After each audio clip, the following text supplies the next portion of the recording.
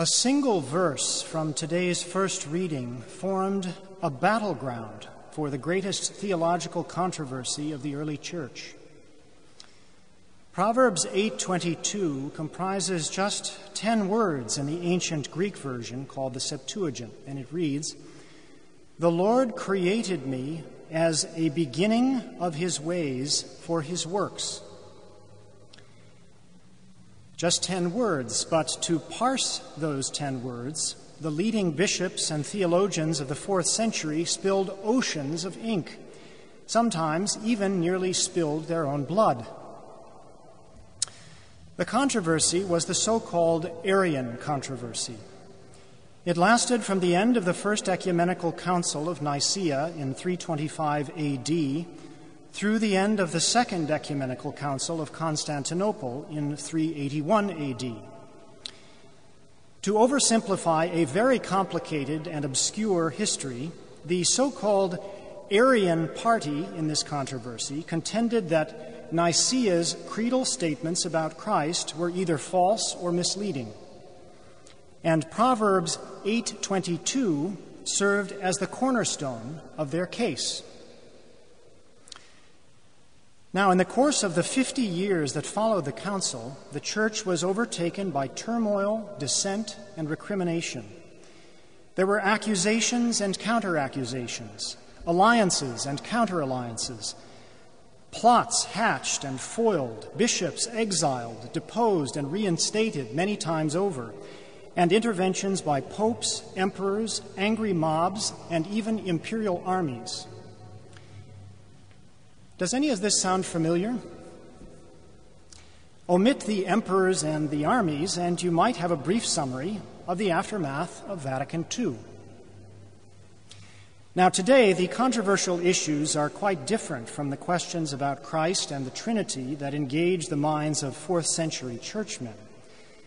But we can learn much that is relevant for us by studying this history. And I would argue, in fact, that it is instructive to examine not only what the two sides disagreed upon, but what they agreed upon. The simplest way to frame one area of agreement would be this: who is it who says, "The Lord created me"? Both leading Nicene, pro-Nicene theologians like St. Athanasius, the great bishop of Alexandria, and their opponents answered the first question the same way. The one who says, "The Lord created me," is Jesus Christ. He is the Logos, the Word of God, who speaks throughout the Scriptures, both the Old and the New Testaments.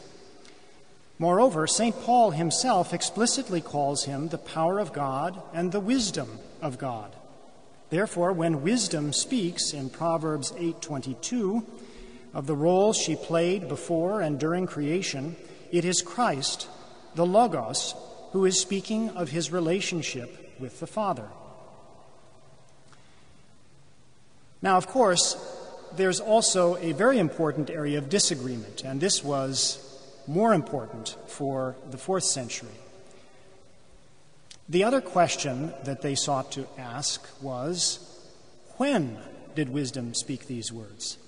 And St. Athanasius, who's been vindicated by the Church, by history, answered this question.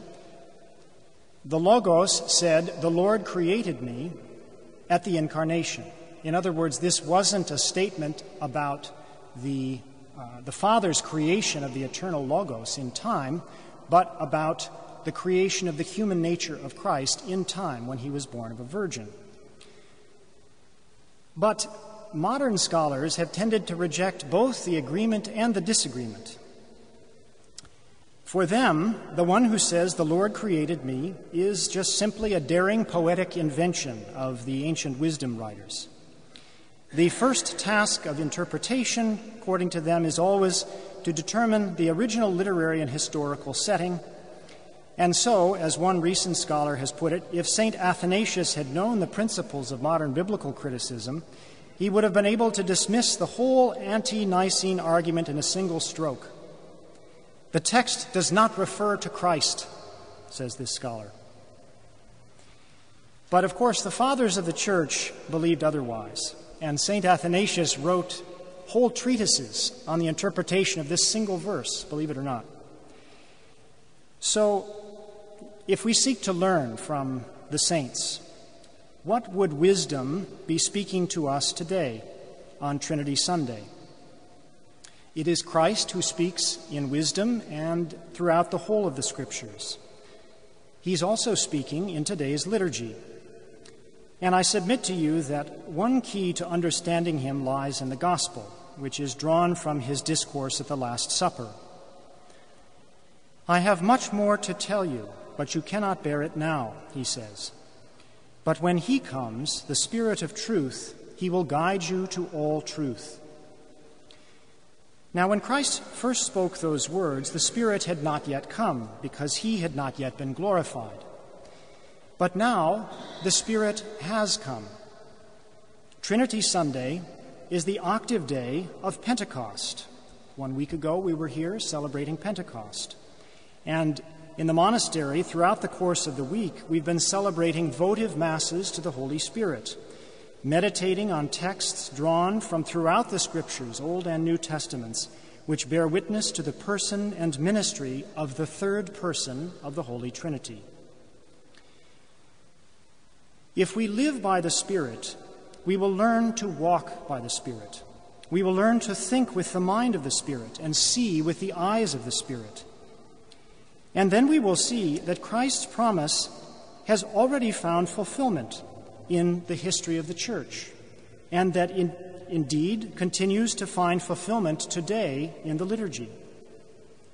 The Holy Spirit has guided Christ's disciples to all truth.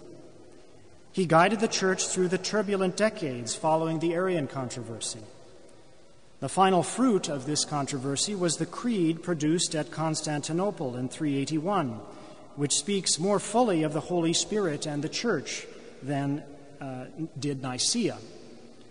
And we will confess this so-called Niceno-Constantinopolitan creed in just a moment.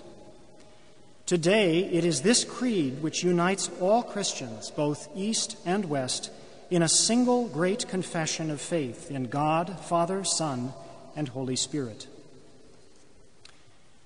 This was the fruit of the turbulent decades following Nicaea. Who knows what fruit may come of the present turmoil? Of course, it will be in continuity with what has been taught and revealed by the saints down through the ages, but it may surprise us. Christ has much more to tell his church through the Spirit, if we are only willing to listen.